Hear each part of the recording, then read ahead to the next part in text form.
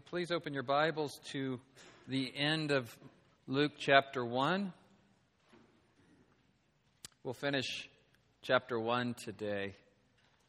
Last week we explored the biblical definition of being filled with the Holy Spirit, or filled with the Spirit. Luke uses that phrase. And we wanted to make sure that we had a biblical understanding of what it means to be filled with the Spirit. And we talked last week about how much that phrase and that biblical idea has been used to mean so many different things in Christianity. Because the things of the Spirit seem to be more mystical to people and opens the doors for all kinds of interpretations of being filled with the Spirit. And certainly we like to link being filled with the Spirit to various experiences we've all had. And we're learning in the discipleship class to let the Bible interpret our experiences instead of interpreting the Bible in light of our experiences. Everybody has experiences, and nobody's trying to take your experiences away from you. But you need to learn to let the Bible inform and define your experiences. They can be wonderful gifts from God that strengthen your faith and cause you to praise the Lord for things that are hard to explain but can only be explained if there is a God and if He is at work. And yet, without the boundaries the Bible provides, experiences could easily lead you to doubt and to wonder, why haven't I had that experience again? How come God's not working the same way He did last week or last month or last year? And so, biblically, we made the case that there are three instances of being filled with the Spirit, three categories, if you will. The first category is the Spirit regenerates us. When He fills you, He regenerates you, makes you alive, and gives you the faith to believe the gospel. The gospel is unbelievable apart from the Spirit. Paul said it was foolishness to the Greeks and a stumbling block to the Jews. Not to be sacrilegious, but really a dead Jew on a Roman cross. This is God. Yes, this is God. And it takes the Holy Spirit not just to give you that head knowledge, but the heart knowledge that indeed this is my God and this is how He has saved me. And that He was risen on the third day and He ascended into heaven and is interceding for me at the right hand of the Father, and He will come again to judge the living and the dead. That is the work of the Holy Spirit. And Jesus said you can't tell the Holy Spirit what to do. He comes and goes as He pleases, as the Father directs Him. We can't make the Holy Spirit do anything. He is the third person of the Trinity. He is God. He is sovereign. Once the Holy Spirit enters us, we place our faith in Jesus, He remains in us. He indwells us. And while He indwells us, He does very important work in and through us. He gives us assurance of our salvation. He illuminates our mind to understand the Scriptures. He gives us spiritual gifts, which we'll talk about today a little more. And maybe most importantly, He sanctifies us. He gives us the power to say no to sin and yes to God. The second category the Bible gives us of the work of the Holy Spirit and being filled with the Spirit is captured in one verse only. Paul says to be filled with the Spirit. It's the only time in the Scriptures where there's a command for you to be filled. You said, well then, if the Holy Spirit comes and goes as He pleases, how do I fill myself with the Spirit? And we hear that word fill and we start thinking maybe of a cup and pouring water into it. And some people say, how can I be filled with the Spirit when I'm already filled with the Spirit? Did I lose some spirit somewhere and I need a refill? And you hear people talk that way and pray that way. I need to be refilled. It's a metaphor, all right? Don't take it too far. How do you understand spiritual things you can't see? The Bible gives us metaphors, analogies. Maybe it's better, as Wayne Grudem says, to think of ourselves as a balloon, that when you're filled with the Spirit, we can expand and always get more the Spirit. How do you get infinite God, all of Him in you? There's always room for more infinite God. And so when Paul says in Ephesians 5, be filled with the Spirit, fortunately, the Lord gave us a parallel passage in Colossians. Same language as Ephesians 5. Be filled with the Spirit, blessing one another with psalms, hymns, and spiritual songs. You go to Colossians, you get the same language, but instead of be filled with the Spirit, Paul says, let the word of Christ richly dwell in you. That's how you be filled with the Spirit. Let the word of the Spirit richly dwell in you, causing you to be sanctified as you obey the Scriptures. The Scriptures transform along with the power of the Holy Spirit. Thirdly, we see in the Scriptures that being filled with the Spirit can enable the saints for a special task. And often that special task is to prophesy. And we're going to talk about prophecy today. When I was reading right before we took the Lord's Supper, that's from 1 Corinthians chapter 11, and then Paul goes into chapter 12 where he says, now concerning spiritual gifts, brethren, I do not want you to be unaware. And he goes on to teach about spiritual gifts and how the Holy Spirit distributes these spiritual gifts in the church. We each have spiritual gifts, and they're to be used to edify and build up the body of Christ and accomplish the work of God here on earth. And nobody's to brag about their spiritual gift. We didn't ask for the gift, it was given to us. And all the gifts are important for the body to function, just as the hand is no more important than the foot or the eye. Those might be the more glamorous parts of the body, and nobody wants to be a liver. But try living without a liver. You're not going to get very far. So the body needs all of the gifts. And God determines who gets the gifts. And we need to be happy with the gifts He's given us and exercise those gifts to the glory of God. I read from 1 Corinthians 13 before we began to worship this morning because it went with the song, Love Never Fails. But boy, it sure set up the sermon. And as always, I don't talk to the worship team beforehand and tell them what songs to pick. The Holy Spirit seems to pick those out just fine.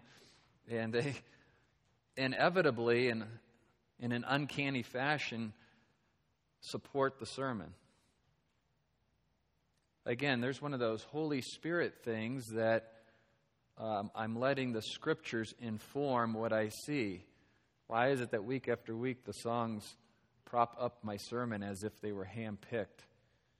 The Bible tells me because the Holy Spirit is at work in the giftedness of the musicians and the giftedness of the preacher, putting it all together for a unified worship service.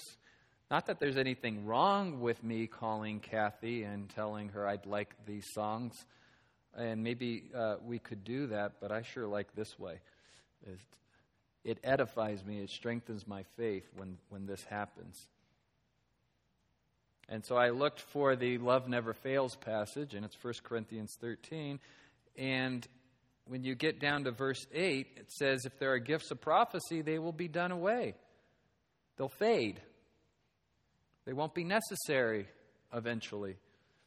If there are tongues, and remember we said that was speaking in actual foreign languages so that people from other nations would hear the gospel, they'll be done away with. Eventually we won't need that gift. We have linguists, we have Bible translators memorizing the Word of God, learning other languages, writing the Bible in other languages, and distributing the gospel around the world.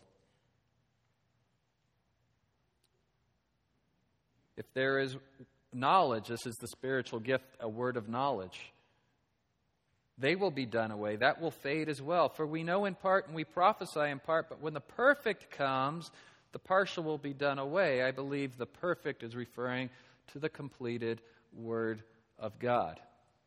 The completed Word of God. What is the gift of prophecy then?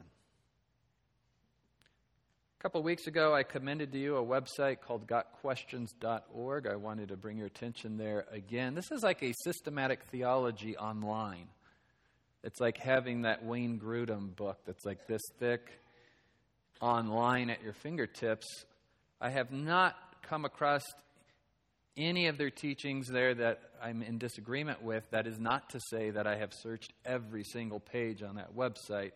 But you start to get the feeling after you've read enough that we're reading the same Bible and interpreting it the same way. What a wonderful tool in the hands of God's people that you can type in a question, theological question, and a really thorough but concise answer pops up. And what an evangelistic tool.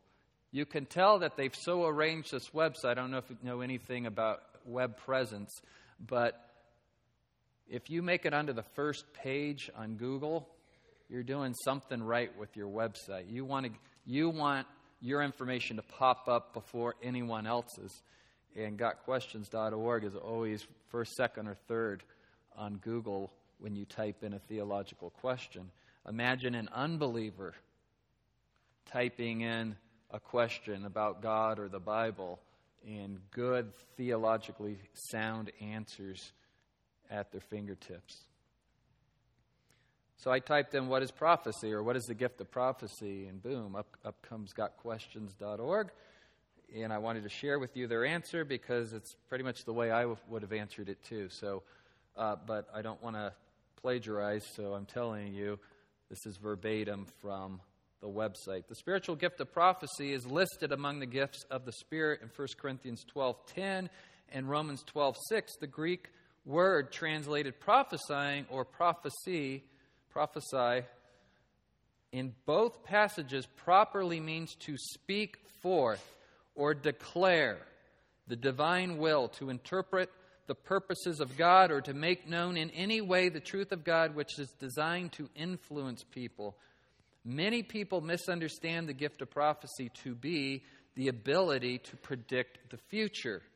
While knowing something about the future or predicting the future or prophesying about future events may sometimes have been an aspect of the gift of prophecy, it was primarily a gift of proclamation. We think of the word prophecy, we immediately think predicting the future.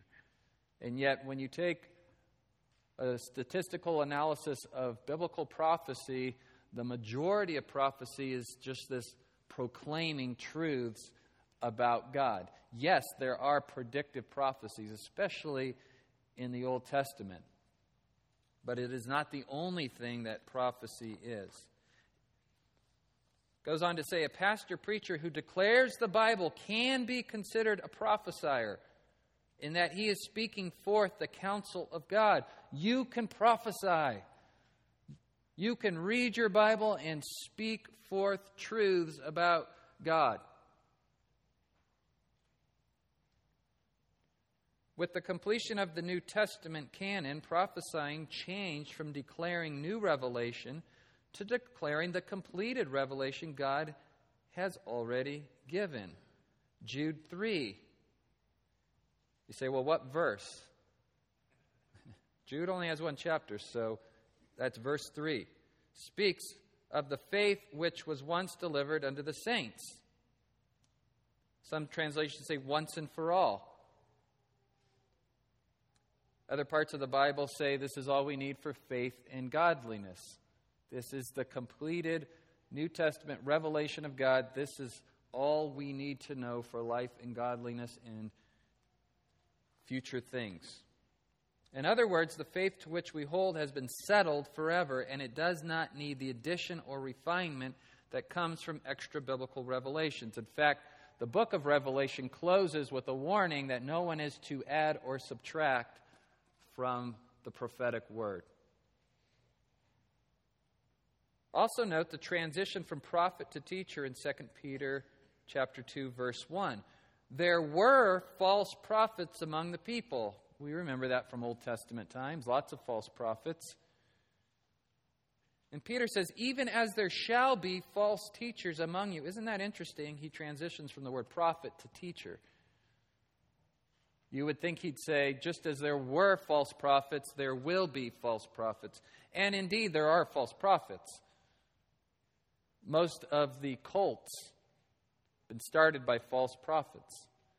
Men and women claiming to have direct revelation from God that contradicts the Bible. And boy, isn't that a powerful place to be. Boy, don't you have the upper hand when you claim to be getting direct revelation from God. Sadly, in a lot of counseling scenarios, especially with couples, either the husband or the wife will claim to be getting direct revelation from God while the other is searching the Scriptures for truth. And the person getting the direct revelation, well, God told me, trumps the Bible. But it doesn't trump the Bible. You need to be very careful about saying, God told me this and God told me that. You are calling yourself a prophet on par with Isaiah, Jeremiah, Ezekiel, and the apostles, the writers of New Testament Scripture. If God really told you that and you're proclaiming it, we ought to write it down and staple it to the back. Now, if what you mean is God gave me a strong impression, we'll say God laid it on my heart, and I did preach a sermon on that. I was reading the Scripture, and God laid it on my heart to apply that Scripture in this particular way. We would still say that if you're violating interpretive principles and making that Scripture say nothing of what it ever was intended to say, I wouldn't feel comfortable with saying God used that Scripture in your life to tell you to do this, that, or the other thing. And yet nobody wants to rob you of your experiences today. Are you hearing me? Nobody wants to rob you of your experiences. You have experiences. I have experiences. They're precious to me. But we are learning to interpret our experiences with the Scripture and not interpret the Scripture with our experiences. The Apostle Peter, who saw the transfiguration of Christ, said, we have the more sure word. Yeah, I saw with my own eyes, but the Bible, the Scriptures tell me Christ is the Messiah, the Son of God. Thomas wanted to feel and experience Jesus' wounds. And Jesus said, blessed are those who believe without seeing. You don't need those experiences. You have the Word of God. They're more accurate, more faithful than your experiences. And yet your experiences are used by God, can be used by God to encourage you and strengthen your faith. But if you really want your faith strengthened, go to the Word. It doesn't lie. The Scriptures cannot be broken. You could take those promises to the bank.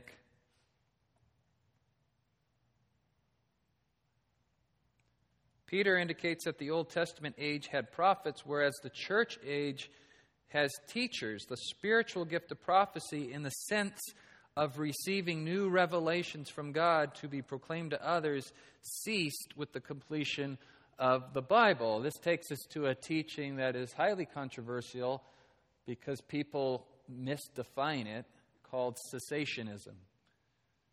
Hard to say, harder to understand. It doesn't need to be hard to understand. Cessationism does not teach that God has ceased to work miraculously. Do you get that? Cessationism and cessationists do not teach that God no longer works miraculously. If you are saved, He has worked a miracle in you. Amen? Amen. It's the greatest miracle of all. God still heals miraculously, but we see no apostolic gift of healing today. Read your New Testament. See the power he gave to his apostles to make the blind see, to touch the paralyzed, to cleanse lepers. People got healed just being in the shadow of the apostles at times. By the end of the book of Acts, and in the later epistles, we don't hear much about miraculous gifts. We hear a lot about teaching, sound doctrine, set up the church, appoint elders, be faithful until the return of Christ Jesus. Paul tells his protege Timothy, take a little wine to settle your stomach. You think if he still had the gift of healing, there would be a much faster way to heal that. Be wary of those who claim that you can be healed if only you have enough faith.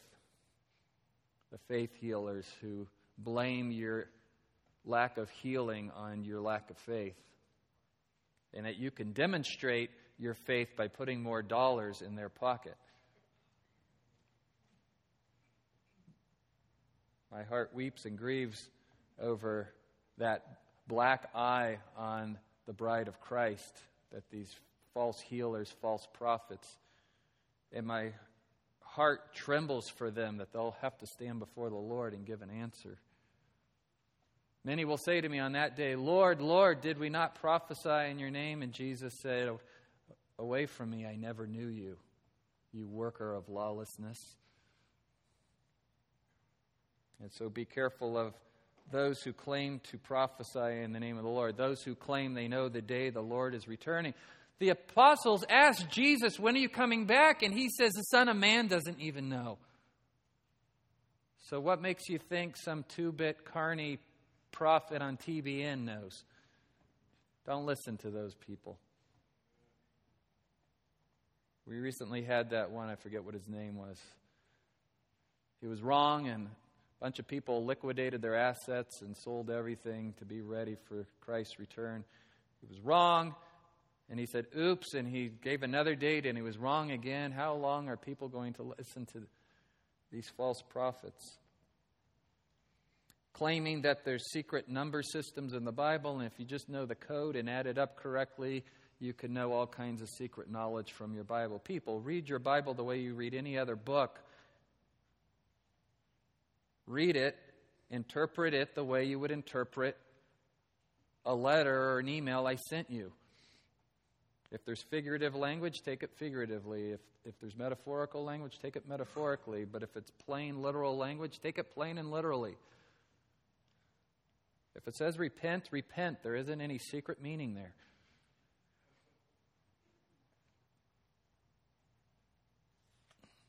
Consider this, most of the New Testament is teaching, prophetic teaching, very little predictive prophecy. Of course, when we get to John's Apocalypse, the book of Revelation, we get a lot of predictive prophecy. But there's no, New Testament book that is equivalent to Isaiah or Jeremiah or the minor prophets, where you just have pages and pages of prophetic future prophecy. And it's usually some kind of judgment on a nation, and in Israel's case, a future restoration.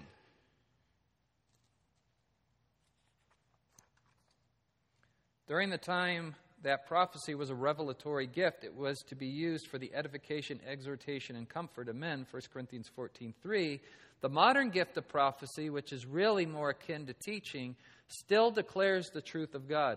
What has changed is that the truth of God today has already been fully revealed in His Word, while in the early church it had not yet been fully revealed.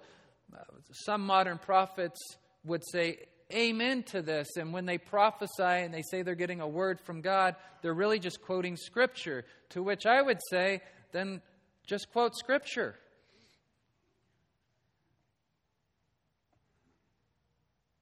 That way we don't accidentally put in any of your own ideas in there. The difference is when I prophesy, preach, I read the Word of God and I tell you this is how I'm interpreting it, and you understand that you are getting an interpretation of Scripture. But when these so-called prophets say, I speak the Word of God and give an interpretation, it's not open to debate. That the interpretation came from God as well. And we got to draw the line there. Somebody having delusions of grandeur. It shuts off all debate and conversation when you say, I got a word from the Lord and a private interpretation. Be careful when you say, God told me or God gave me a dream. Does God give dreams?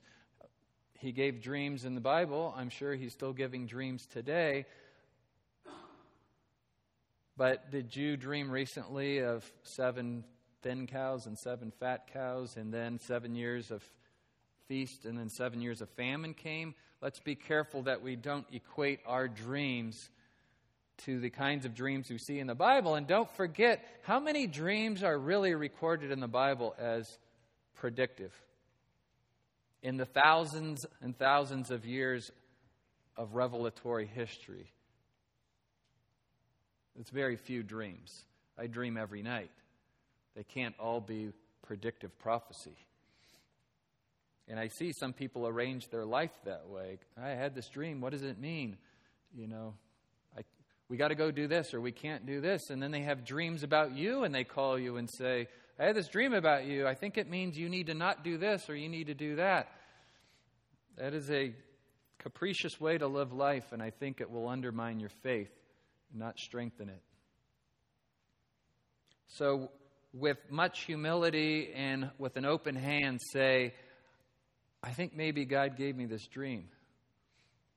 I don't know what to do with it, but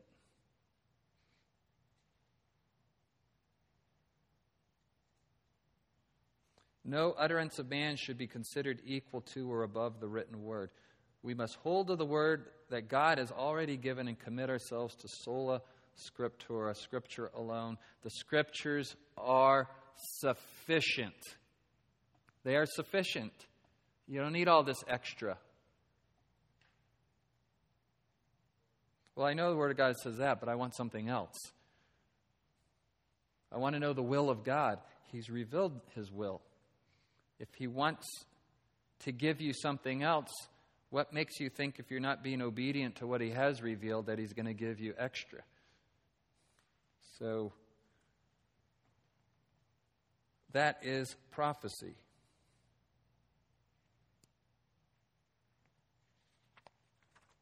With that as our backdrop, let's look at Mary's prophetic utterance after she visits Elizabeth. And Elizabeth's filled with the Spirit. Remember, Elizabeth was filled with the Spirit. She prophesies that Mary indeed is holding the Son of God and that she is blessed for her obedience and her faith. And then Mary begins to prophesy. Her song is often called the Magnificat, taken from the first line of her song where she says, my soul magnifies the Lord. Magnify, Magnificat. There's 4 of these prophetic hymns in Luke's Gospel. Mary prophesies one, and then we're going to see Zacharias filled with the Spirit, and then the angels, and then Simeon.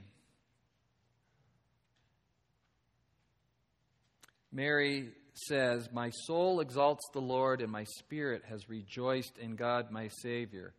By the way, no small side note, that pretty much ends the debate over whether or not Mary was sinless. Sinless people don't say, God is my Savior.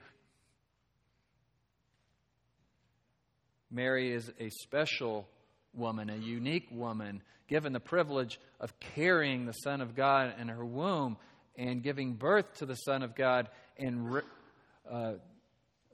raising the Son of God. No one else but Mary had that privilege. She is a privileged woman. And she says later, all generations will count me blessed. She doesn't say they will call me blessed. That is praising. That is worship. We count her blessed. We regard her as blessed. She is blessed. She got to carry the Son of God in her womb. But she is not co-redemptrix. This is a term you'll find in Roman Catholicism and some of the Eastern churches. Co-redemptrix, meaning her and Jesus are co-redeemers. It upsets me, it's just coming out of my mouth. She says, I rejoice in God, my Savior. She is not co-mediatrix either, meaning she's not the mediator between God and man. We have one mediator, Hebrews says, right? Jesus Christ. And yet, as I said last week, I think Protestant evangelicalism at times and in pockets have denigrated Mary. So she has an exalted position in history, but she's not exalted to the place of Christ. She goes on to say, for he has had regard for the humble state of his bondslave, for behold, from this time on all generations will count me blessed. She refers to herself as a bondslave. For the Mighty One has done great things for me, and holy is his name. Not holy is my name, or holy is our name. Holy is his name.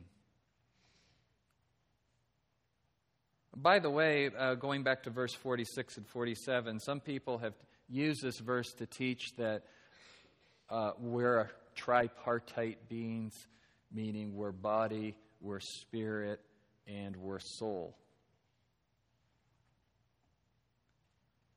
This is just Hebrew parallelism.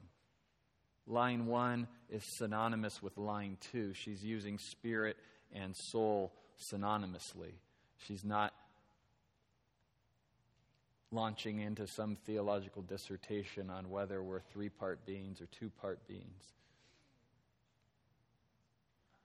In case anyone's wondering my personal conviction on that matter, we have two parts, definitely, an outer man and an inner man. The outer man is dying and decaying, and we'll get a new outer man when we're glorified in heaven. Amen and amen. And our inner man is being renewed each day as we're in Christ, and the Holy Spirit is sanctifying us. Now, is the inner man spirit, soul, heart, mind? I think inner man is just the basket that all those terms go in. So I just refer to us as having 2 parts.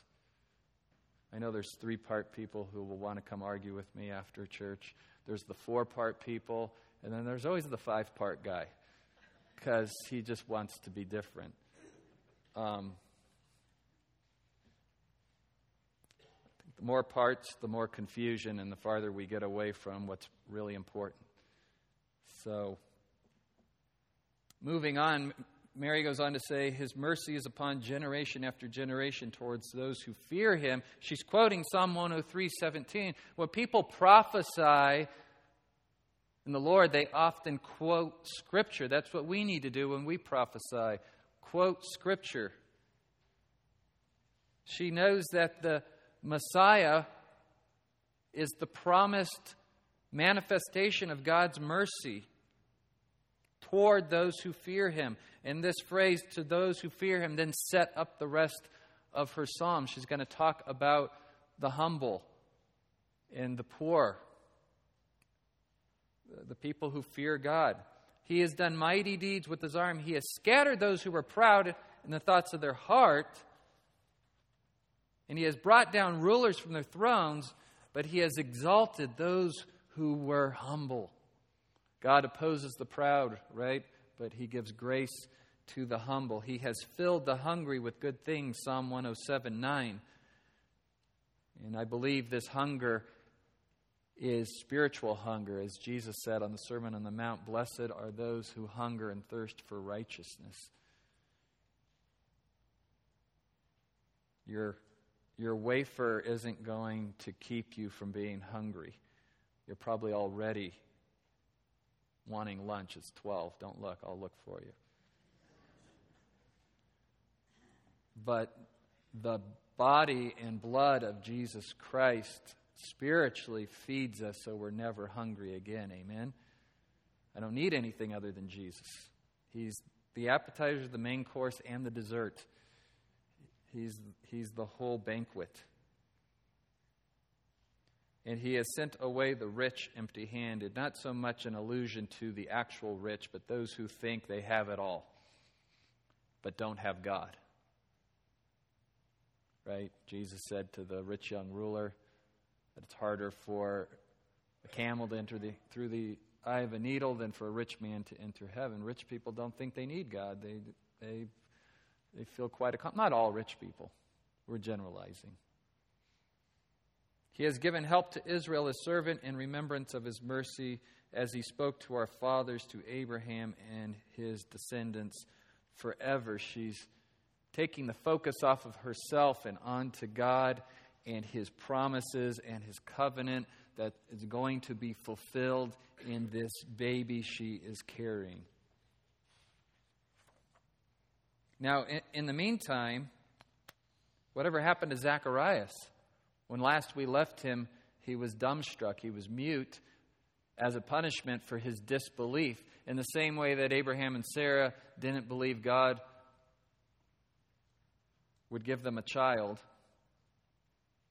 Zacharias' disbelief was rebuked by God, and the punishment and the sign was that he couldn't speak for months. He couldn't speak.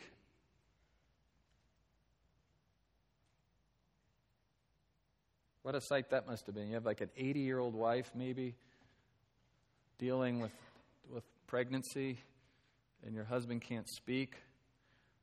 Actually, you're probably safer and better off not speaking. Get yourself in trouble. Now the time had come for Elizabeth to give birth, and she gave birth to a son. Her neighbors and her relatives heard that the Lord had displayed his great mercy toward her, and they were rejoicing with her. And it happened that on the 8th day they waited until the day of circumcision, as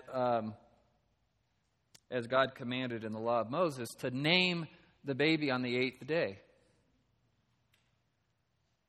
I asked for a show of hands for service. How many people waited a few days to name one of your kids? Just a couple out there. So that's kind of rare, but that was the norm then, to wait. We waited a little while to name Aaron. He was supposed to be David, but he didn't look like a David. We were waiting for him to open his eyes so we could look into his eyes, and I think you get a good idea of what your kid's name should be when you see their eyes. So, 8 days later,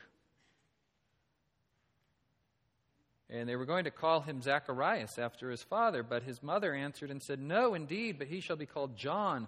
And they said to her, "There is no one among your relatives who is called by that name."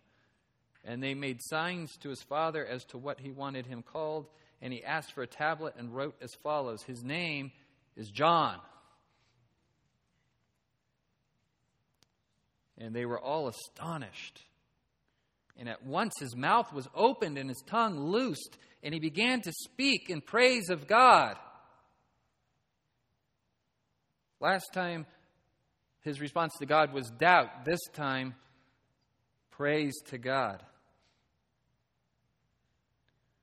James says everyone should be slow to speak, slow to anger, quick to listen. Fear came on all those living around them. They knew something supernatural was going on. And all these matters were being talked about in all the hill country of Judea. All who heard them kept them in mind, saying, "What then will this child turn out to be?" For the hand of the Lord was certainly with them. And his father, Zacharias, was filled with the Spirit. There it is. There's that phrase. He was filled with the Spirit. Does that mean he was saved in that moment? No, we're probably looking at the third usage of filled with the Spirit. He was filled with the Spirit for a specific task, to prophesy. And he said, "Blessed be the Lord God of Israel, for he has visited us and accomplished redemption for his people, and has raised up a horn of salvation for us in the house of David, his servant, as he spoke by the mouth of his holy prophets from of old, salvation from our enemies and from the hand of all who hate us, to show mercy toward our fathers and to remember his holy covenant, the oath which he swore to Abraham our father, to grant us that we, being rescued from the hand of our enemies, might serve him without fear, in holiness and righteousness before him all our days. So that part of the prophecy is speaking of this child, Mary's child, this messianic child. He's not talking about his own child at this point. Now he switches to prophecy about John, and you, child, must be holding his baby. Can you imagine the tears in his eyes and holding all four of my infant children, just the pride and the joy and all what comes next, the excitement and hope of this new life. But here is Zacharias, filled with the Spirit, being unable to talk for months, and now holding the child and knowing what he is going to be. You, child, will be called the prophet of the Most High. For you will go on before the Lord to prepare his ways, to give to his people the knowledge of salvation by the forgiveness of their sins. Repent, be baptized for the forgiveness of sins. There goes the Lamb of God who takes away the sin of the world.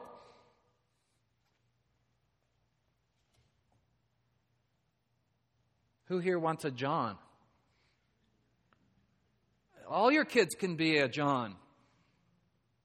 They can all prophesy. They don't have to be Old Testament prophets. By the definition of prophecy, they can all prophesy Jesus Christ, the Lamb of God who takes away the sins of the world. Come, meet my God. Put your faith in him. He will forgive you and adopt you into his family. I must decrease. He must increase.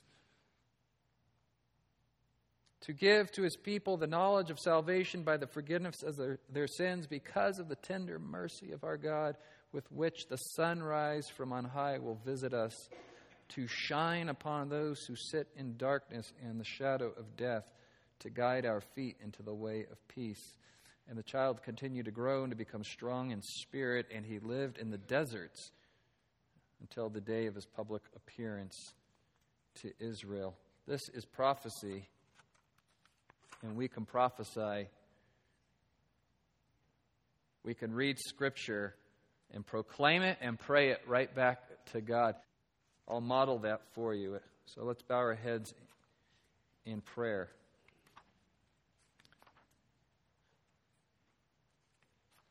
Father God, as we read your prophecy in the Bible, the Word of God, as Mary prays, my soul exalts the Lord. Our soul exalts you, O Lord. Our spirit rejoices in you, Jesus, God, our Savior. Thank you for having regard for the humble state of your bond servant. We were once slaves to sin and now slaves to righteousness. Thank you, Jesus. From this time on, all generations will count us blessed, because we are loved by God, chosen by him, adopted into his family.